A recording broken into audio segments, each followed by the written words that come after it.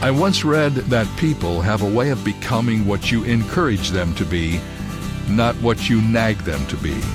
Perhaps we nag more than we encourage because nagging is easier.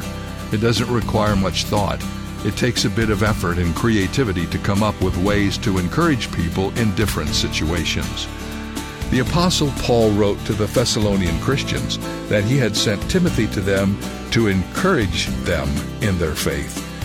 Note, not to nag the Thessalonians, but to encourage them.